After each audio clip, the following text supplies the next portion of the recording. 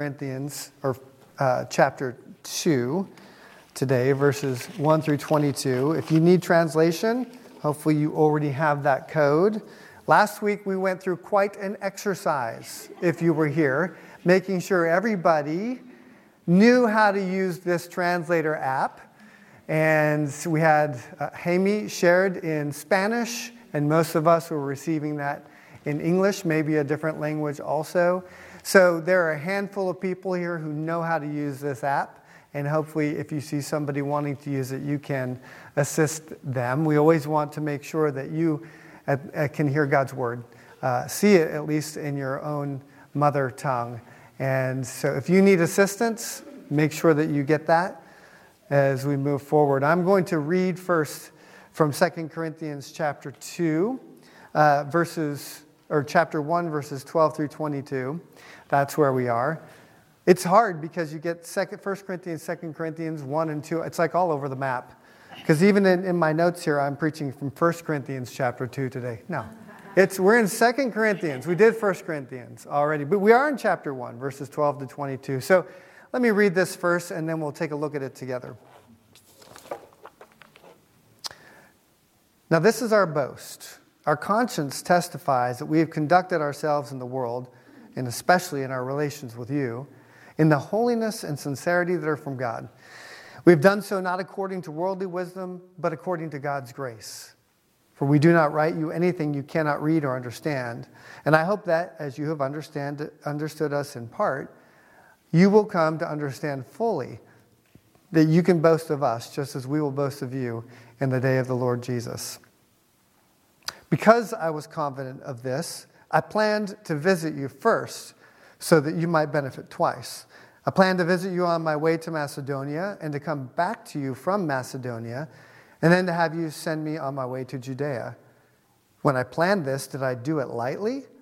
Or do I make plans in a worldly manner so that in the same breath I say yes, yes, and no, no?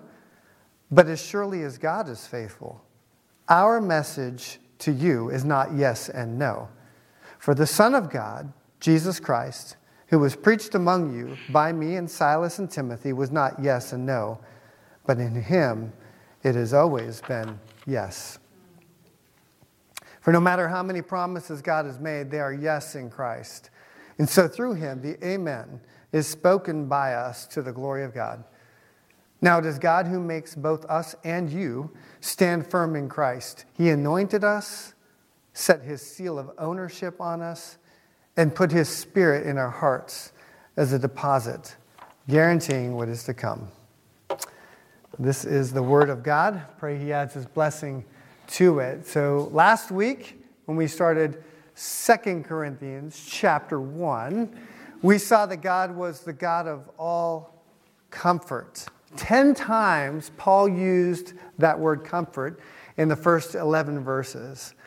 And some people wonder, understandably, if God is present in their suffering. It's understandable if you're suffering and things are not going well. It could be a physical pain, emotional pain. You may wonder, is God really there because I'm suffering? For Paul, he spent a good deal of time saying that he knew God was present, and in fact, any comfort he receives in the midst of suffering is from God himself. That's basically what he was talking about, and he'll spend more time in this book discussing some of his troubles and his trials and how God comforts him even when he continues to suffer. He sees God as providing comfort. And he said last week, God himself is the source of that comfort. In fact, the word comfort has the same root word in Greek as paraclete, which we said last week was what Jesus said. He was leaving to his believers. I'm sending a paraclete, another of the same kind, who will be a comforter, the Holy Spirit. So God himself is the source of any comfort that we have at all. And we made the point before we had food that food itself can be a great comfort. We all have comfort food. And even if we don't acknowledge that comes from God, it does. He's the God of all comfort. Anything you find comfort in, you can guarantee that comes from God. He's the one who gives good gifts, both to the righteous and the unrighteous. However, He says there is a unique way that the body of Christ can experience comfort that is different from those who are outside. Not only seeing a direct provision from God and having God's Holy Spirit, but he said, through the prayers that are offered by others as well. In fact, he said two things. Number one, you receive comfort from God so that you can give it to others. So as a body then, if somebody's suffering, one of the ways God gives comfort is through you, through the body, through people. You are a source of comfort, especially to the extent which you also have suffered. This is what's beautiful about suffering when it comes to the body. You're not alone. Others have been there. And so they can speak words of comfort or offer even comfort food. It is awesome when you're in the midst of a crisis to receive the basic sustenance that you need. That is a source of comfort. So the body is designed to comfort one another. And then he says at the end, you help us by your prayers. So when he says, how do you help? One of the ways you actually help is by praying. It's not useless. Paul sees this as a very important way the body offers comfort. You help us in your prayers. Now Paul takes a look at God's faithfulness. He's the God of all comfort, and he's the God of faithfulness. And here's how his logic goes in these verses. God's faithfulness is most clearly displayed in Jesus, who is both the fulfillment and the guarantor of all the promises. So Jesus shows up and he fulfilled the promises, and he's the one who guarantees the promises yet to be fulfilled will come in the future. All the promises are yes in Christ. That's why we sing, yes, Lord, yes, Lord, amen, about 50 times today, because we need to know that. In Christ, they are all yes, amen, so be it. That's a final declaration. That includes the ones that have already come about and the ones upon which we still wait. And on the basis of God's character, then, Paul aims to be faithful in all he does. That's kind of how his logic goes. He actually says, I'm faithful because my God is faithful. He aims to be faithful. God's faithfulness in fulfilling promises to him and to all who are in Christ is an inspiration for Paul to strive toward faithfulness as well. And of course, there's a big difference. All God's promises come about. Man's, sometimes, well, we plan our ways, but things may change. And Paul's actually trying to explain to these group of believers, some of whom are saying, we can't trust him, because he said, I'm going to come visit you, and he made an alteration to his plans. And they took that as evidence that he was untrustworthy. So he's trying to explain, that's not true. I actually am very faithful to my promises because Christ was faithful, God is faithful to me. However, sometimes circumstances change, and you have to understand that's why I wasn't able to come and visit you again. That's kind of what he's saying right here. He wants these people in Corinth who are doubting his integrity to know that his intent is faithfulness. And he starts really in verses 12 through 14 by suggesting that this God of all faithfulness is somebody, because of his faithfulness, that we can also be faithful in our conduct and relationships. What he says is God's character shapes our conduct in relationships. That's what he's saying. I love how Paul's vision of faith is comprehensive. I know there are a lot of people who wonder if church is just about what happens on a Sunday morning, and that's it. If that's the case, you don't really understand how comprehensive faith is. Paul's here saying, the way that I relate to other people in relationship, it's completely shaped by the God who saved me. So now he's done this, and this is how I interact with others. And I'm guessing most of you have interactions with other people throughout the week. We all do. So it's very practical, this whole idea of living out a biblical faith, because you're in relationship with other people. And Paul says, God's character shapes how I conduct myself with others in general. But he says, especially to this church in Corinth, even with you, being faithful in the way Paul describes then to these commitments has an outcome. And he says right at the beginning, this is our boast. Our conscience testifies that we have conducted ourselves in the world, and especially in our relations with you, in verse 12, in the holiness and sincerity that are from God. See, he's got something from God, so he conducts himself with these people, and he does it in such a way that he has a clear conscience. There was a commercial a while back for one of the credit cards, priceless. I can't remember. What card was that? Anybody knows? Was it? MasterCard, and the idea was, like, what was the idea? Well, I just remember saying it was like priceless. I don't know. I can't remember. So, but don't what this says about the advertisement. I can't remember who it was or what the point was, but I remember saying it's priceless. It's priceless. And I used to think, yeah, I guess the idea is money there too, but what about a clear conscience? I think that's really what's priceless, right? I mean, having that kind of freedom that comes from it, no guile, no ulterior motives. There's nothing hidden. There's no fear of being exposed for who you truly are. That's a clear conscience. And you know what? You don't usually realize how precious a clear conscience is until you don't have one.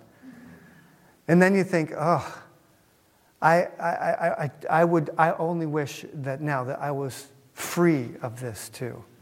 Now, the Bible tells us we actually all have guilty consciences, if we're honest, because one of the things Christ does is he exposes our hearts. He gets what's into the dark into the light. Then you have to be able to do something with it. And Paul experienced that himself. And he says, Paul makes a big deal out of a conscience. In fact, we could spend a lot of time looking at all the times he discusses this. He talks about it when he becomes a believer and he starts proclaiming faith in Christ. And he gets to situations in front of leaders in Acts 23:1 and Acts 24:16. He says, I have a clear conscience. In Romans 9:1, I've got a clear conscience. In 1 Timothy 1:5, clear conscience. 1 Timothy 3:9, clear conscience. 2 Timothy 1:3, clear conscience. It's a big deal to Paul. He wants them to know that he doesn't have anything hidden. He comes just as he is, and he recognizes he's a sinner just like they are. That's where he starts. And if we have a guilty conscience, we're held in captivity to it. If you've done something and you know you're not really presenting yourself for who you really are, you likely will put up walls to make sure no one finds out what's really happening. And eventually, if you put up enough walls, the Bible says you could have a seared conscience.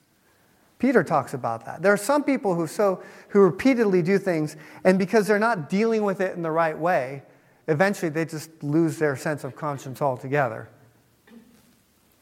You have to do something with it. My wife often points out when you do something wrong, you have three options. You can blame yourself, you can blame others, or you can take it to Jesus. That's it. Maybe there are some other options. You could come up with some, I don't know. But in general, if you've done something and it's just weighed you down, you can either just sit in self-condemnation, self-loathing, disgust. And some of you do. Some of us do. Or you know what? It's also very convenient to say, you know what? You're the problem. Society, it's somebody else. The reason I feel like this is because you did something. You made me feel this way. It's you. You're the problem. Of course, that pattern happened way back in the garden. Everybody's blaming everybody else for what's going on. And God says there's a third way. And he's done this from the beginning. You can't bear the weight of what you've done wrong. I'll bear it for you. You can take it to Jesus. You can admit and confess and find forgiveness in Christ alone. Any other option is all about you and what you've done. This is the only one about what God and what he's done. And you see, when Paul conducts himself, he says in this passage, he does it according to God's grace. That's God's grace. He has done it, not you. And you see, if that's something you embrace, the way you conduct yourself with others is very different. I've known people who I think really get this. I find they're the most approachable people in the world. If somebody's done something, for example, to offend me, and I go to them and I say, what you said hurt me, or it was wrong, or I disagree with you. Somebody who understands they're operating out of God's grace and relationship is not going to say, oh yeah? Is that right? Well, let me point out about 5 things that you've done wrong. Or get defensive and shut down, or try to build an excuse. This person says, brother, what have I done to offend you? Tell me. I want a clear conscience with you. That's refreshing. I'm guessing most of you would enjoy that response. And if somebody doesn't treat you that way, eventually you're never going to that person. Paul says that's not me. Yeah, he's brash. He comes across as a strong individual. He's pretty honest. But he should be very approachable, because he says at the very end of his life, I am the worst of sinners. I am the very worst, because he understands how deep the sin goes in me. But he says that's so that God can show his unlimited patience and grace in me. Hallelujah, he says. You can approach me. So he's trying to show these Corinthians, when I come at you because we're dealing with these issues and he says some hard things, it's not because I'm trying to heap guilt on you without somewhere to go. My conscience is clear. I know how your heart works because it's mine. When I approach you with something difficult, you're going to come back at me with fire and these other people, but it's designed so that you can become more like Christ. And the only way you can do that is to go to him. The basis on which you came was grace. The basis on which you go forward is grace. And that is a freedom in relationship that allows you to have a clear conscience. And you can't put a price on that, MasterCard. You just can't. And there's only one way to get it. In Psalm 32, this guy is so weighed down with a guilty conscience until he confesses his sin. I can breathe again. All the fear of what might come from being honest, before men, is nothing compared to what happens if you're not honest before God. And that's the only pathway to genuine freedom. In Psalm 51, he's guilty of adultery and murder, and he says, I can't hide this anymore. And he was fearful of the consequences, but what he found was a restored relationship with God. It shouldn't surprise you that in 1 Corinthians, Paul talked about a clear conscience as well. This is what he says. This then is how you ought to regard us, as servants of Christ and as those entrusted with the mysteries God has revealed. Now it is required that those who have been given a trust must prove faithful. I care very little if I am judged by you or by any human court. Indeed, I do not even judge myself. My conscience is clear, but that does not make me innocent. It is the Lord who judges me. Therefore, judge nothing before the appointed time. Wait until the Lord comes. He will bring to light what is hidden in darkness and will expose the motives of the heart. At that time, each will receive their praise from God. Whoa! You can do all these things before men. God knows your heart. And you don't want to wait until a day, if what the Bible says is true, when you're standing in your own righteousness, your own motives, which are shifty and fickle. The ESV talks about being fickle in the next few verses too. They change all the time. Don't you want to anchor yourself to somebody who is faithful all the time? And this passage is driving us again to Christ. He is the one who is faithful always. Everything in him is yes and amen. It is so done. So that's where we anchor ourselves, and that's God's grace. But see, God's grace isn't just some concept floating out there. It affects your conduct and relationships with everybody. Starting right at home, your place of employment, your community. See, if you're somebody who's attached yourself to God, you're operating and functioning in reflecting his character as well. And, Paul puts some very practical statements here as well. What does this really look like? God's character, fine. We get a clear conscience, but how do we do it? And he says the pathway to really understanding that is, at least for him, the one thing he's focusing on is we conducted ourselves in the holiness and sincerity that are from God.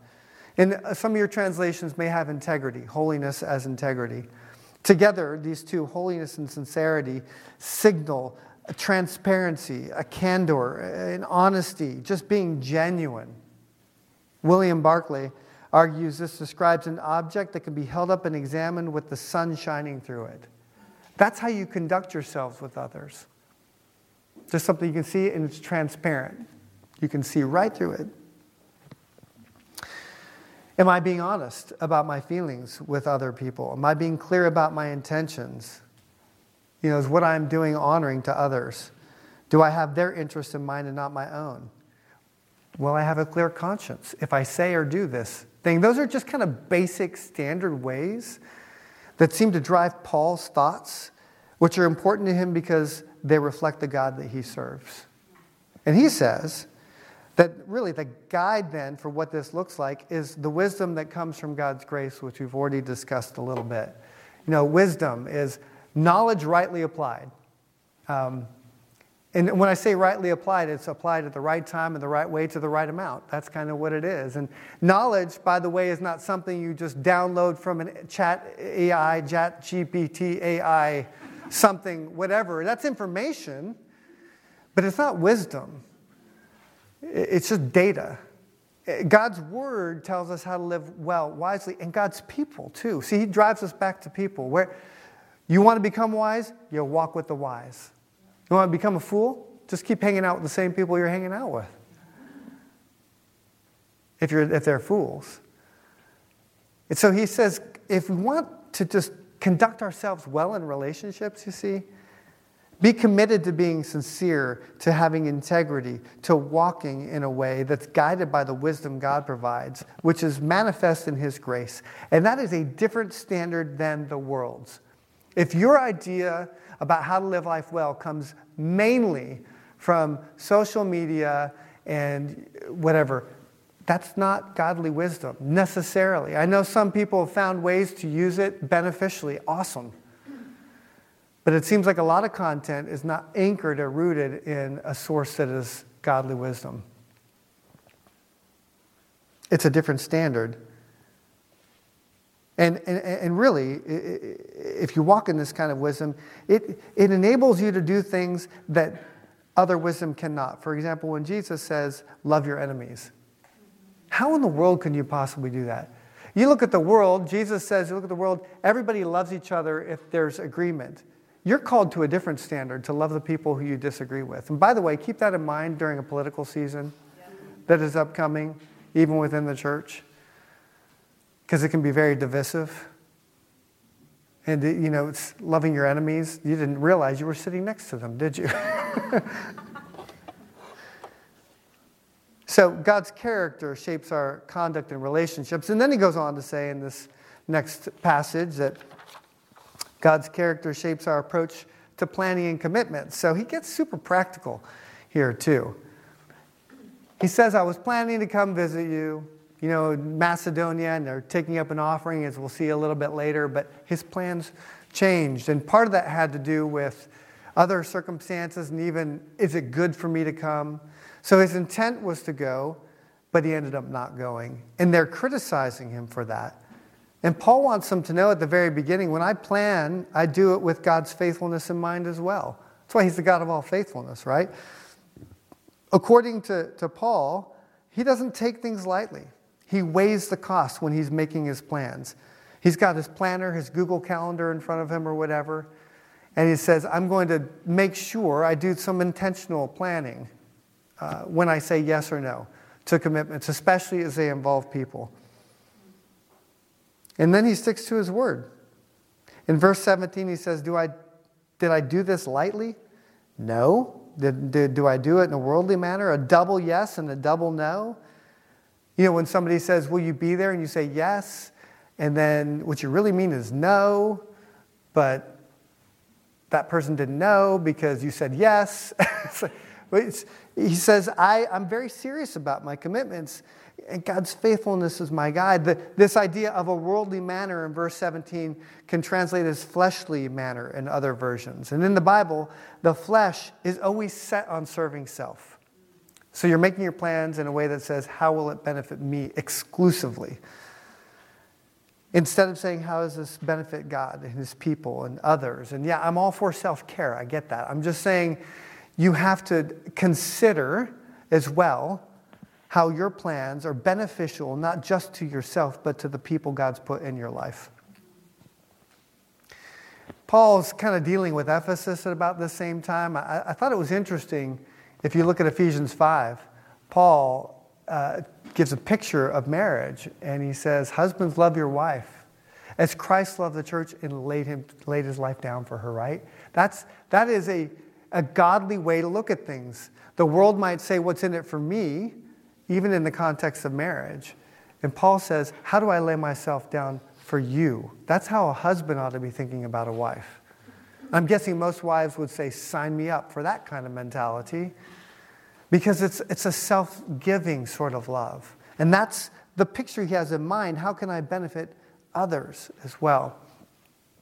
You know, marriage gets a understandably bad rap within the church. And you've heard stats that divorce is as high inside the church as it is outside the church. And some of you may be interested in Nancy Pearcey, if you're familiar with her, has written a new book called The Toxic War on Masculinity. And she does a whole bunch of research that actually indicates if you're a faithful follower of Christ in the way that Paul's talking about now, you have a vibrant, real relationship with Jesus, and you care about things like Ephesians 5, the statistics for divorce are very small in committed relationships like that. And so many people just say, I'm a Christian, and they get included. It's actually not, it is distinctive if you're really committed to this.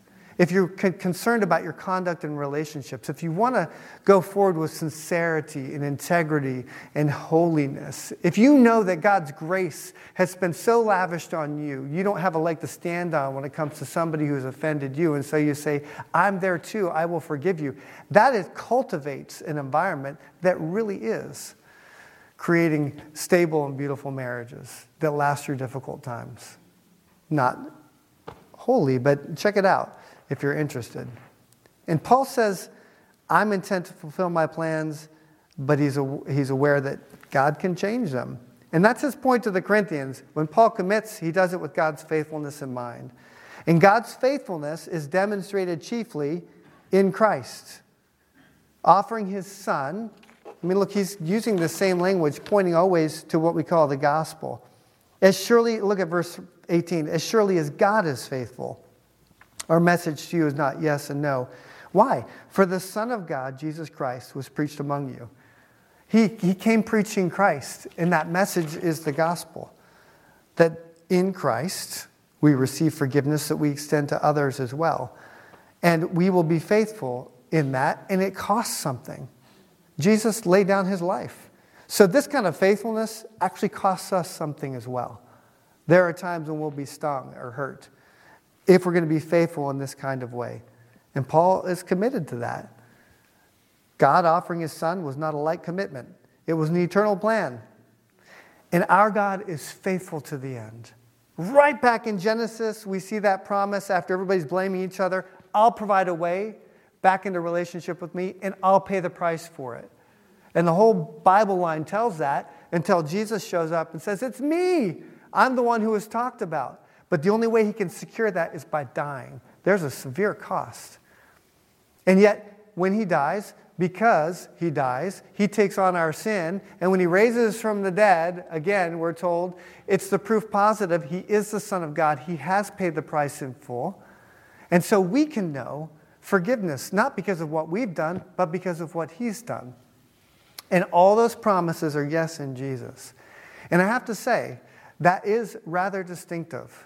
For those of you who were at the Call of Love banquet, was it last week or 2 weeks ago? Everything runs together in my head. How long ago was that? It was last week? Wow. It feels like a month ago all of a sudden. But so last week, one of the things that came out, and I've known this before, is that Allah is very capricious. You cannot depend on him. He can change his mind. There's no real guarantee, if you're a follower, that you're going to get his good grace at the end. I mean, you can get closer in certain ways, like by dying for him, but there's still no guarantee. And And I've asked this question of multiple imams, so leaders in mosques. Are you assured that you will be with Allah? And I've never come up with an answer that says, absolutely. Because Allah is capricious. He changes his mind. Not our God. From the beginning, he said, I will make a way. He sent Jesus to prove it. And he says, that's the proof that I will make it all at the end. All the promises are yes and amen, sealed in Christ. This is why Christians love Jesus. Because he's the proof that God is who he says he is. He's the fulfillment of all those promises. And so you got men who are maybe fickle, and even Christians who are kind of fickle too. And then we say, don't look at them, look at Jesus. He's the only one who's truly faithful to the end. He's the second Adam. That first guy, miserable failure. And guess what? You were all failures too. Big F's for everyone today when it comes to your moral stance before God. You better attach yourself to somebody who's going to get an A. And Jesus is. He's a great student. He gets the A. He lays his life down. And I trust in him. And now all of a sudden those promises are yes in him. And that's where Paul ends up. He ends up by saying God's faithfulness is supremely demonstrated and displayed in Christ. I don't know if I put that up there properly. But no matter how many promises, God's faithfulness is supremely displayed in Christ. I had to get Christ up there several times, apparently. He is the fulfillment of past promises and the guarantee of promises yet to be fulfilled. This is so encouraging to me. Paul comes in and he says, Jesus he is the final yes. When he came, all those things you were waiting for in the Old Testament are fulfilled in him. But more than that, because he came, because he died, because he rose from the dead, all those lingering promises that you're waiting to be fulfilled are yes. Because he has given the amen in Christ. So when we live in this kind of waiting period too, where there's like real healing and we see it substantial and there's real forgiveness, but we're wrestling all the time with these internal realities in the world around us. So when Jesus rose from the dead, we have the guarantee there will be a time when we will not ever again. And Jesus is the proof of that. All those promises that we're still waiting for, so many fulfilled, he arrived, some yet still to come. They're going to happen. He ushers in a new kingdom. His death and resurrection assure us we're on a time frame again when all will be made new. How do I know that? Because God's faithful. Paul says God is faithful.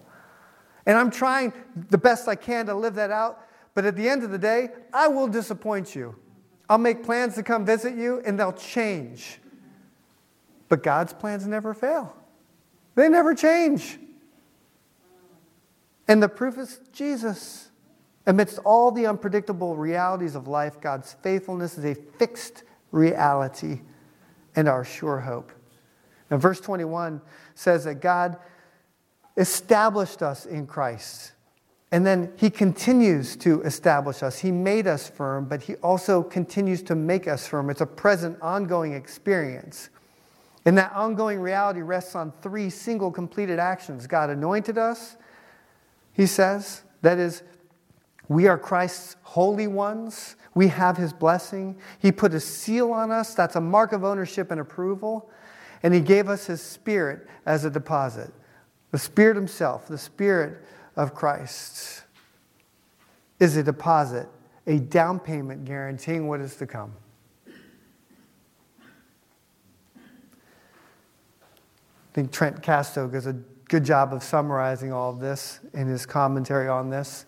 Every promise of God finds the yes of its fulfillment in Jesus Christ, the Son of God. Where do we find those promises? In the Old Testament primarily. Will God fulfill his promise to Abraham to bless him and all the families of the earth? God said yes when he gave us Jesus. Will God fulfill his promise to David to always have a king on the throne who will rule in righteousness and justice? God said yes when he gave us Jesus.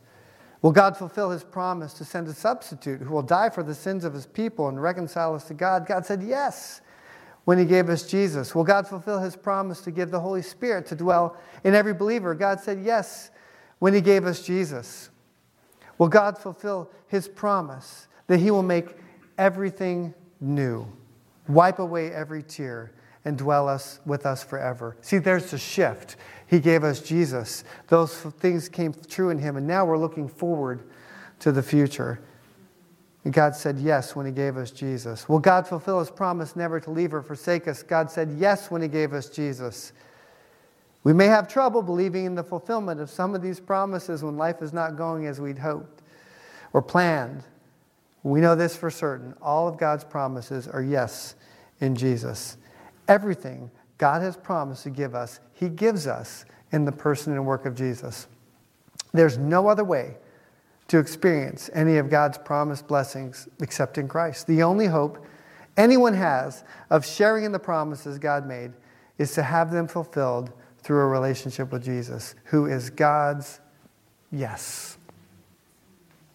Yes, Lord. Yes, Lord. Yes, yes, Lord. Amen. God is faithful. And that is the bedrock of our hope.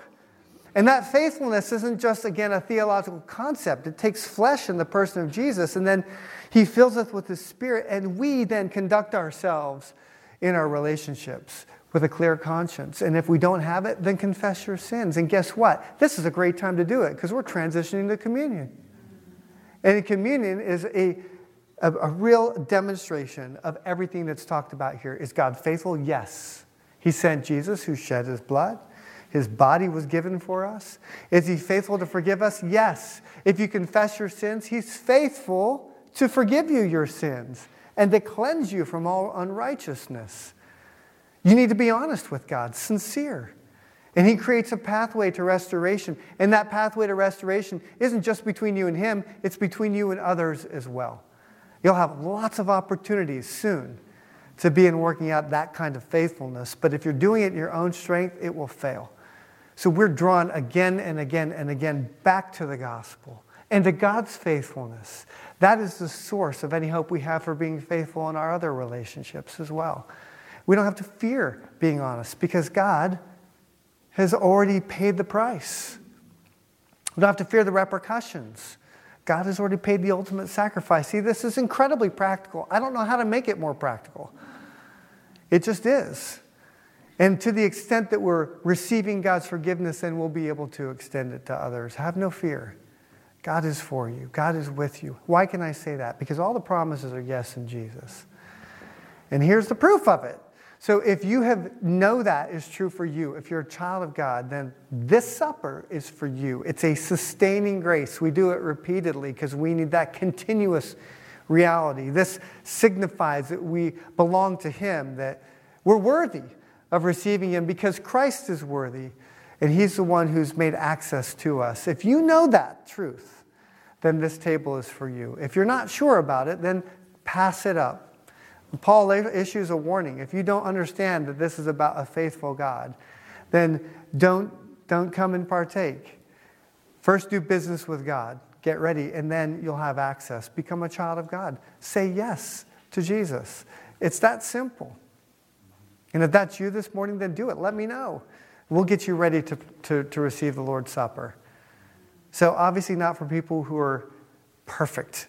Or even if you don't have a clear conscience, confess it before God today. Endeavor to make it right. And this could be the very grace you need to receive in order to take that next step. That's who this table is for. Now, what our custom is we come down this aisle, you can take the bread, and we have juice, and we'll take it all together after you've collected it to signify our unity. There's also a version here that is prepackaged, if you would prefer that, and a small wafer and some grape juices in that as well. So we'll have you come forward and receive the elements, go back to your seat, and then I'll lead us through taking it together. So this is an opportunity to be sincere before the Lord and to receive forgiveness and to remember that he is faithful. It was the Lord Jesus on the night he was betrayed. He took bread and he gave thanks as we ministering in his name give to you. And he said, this bread is my body which is given for you. Take and eat. And in the same manner after his supper, he took the cup and he said, this cup is the new covenant in my blood, shed for many for forgiveness of sins. Take, all of you, and drink. So as you have opportunity, come down this aisle and then file back to your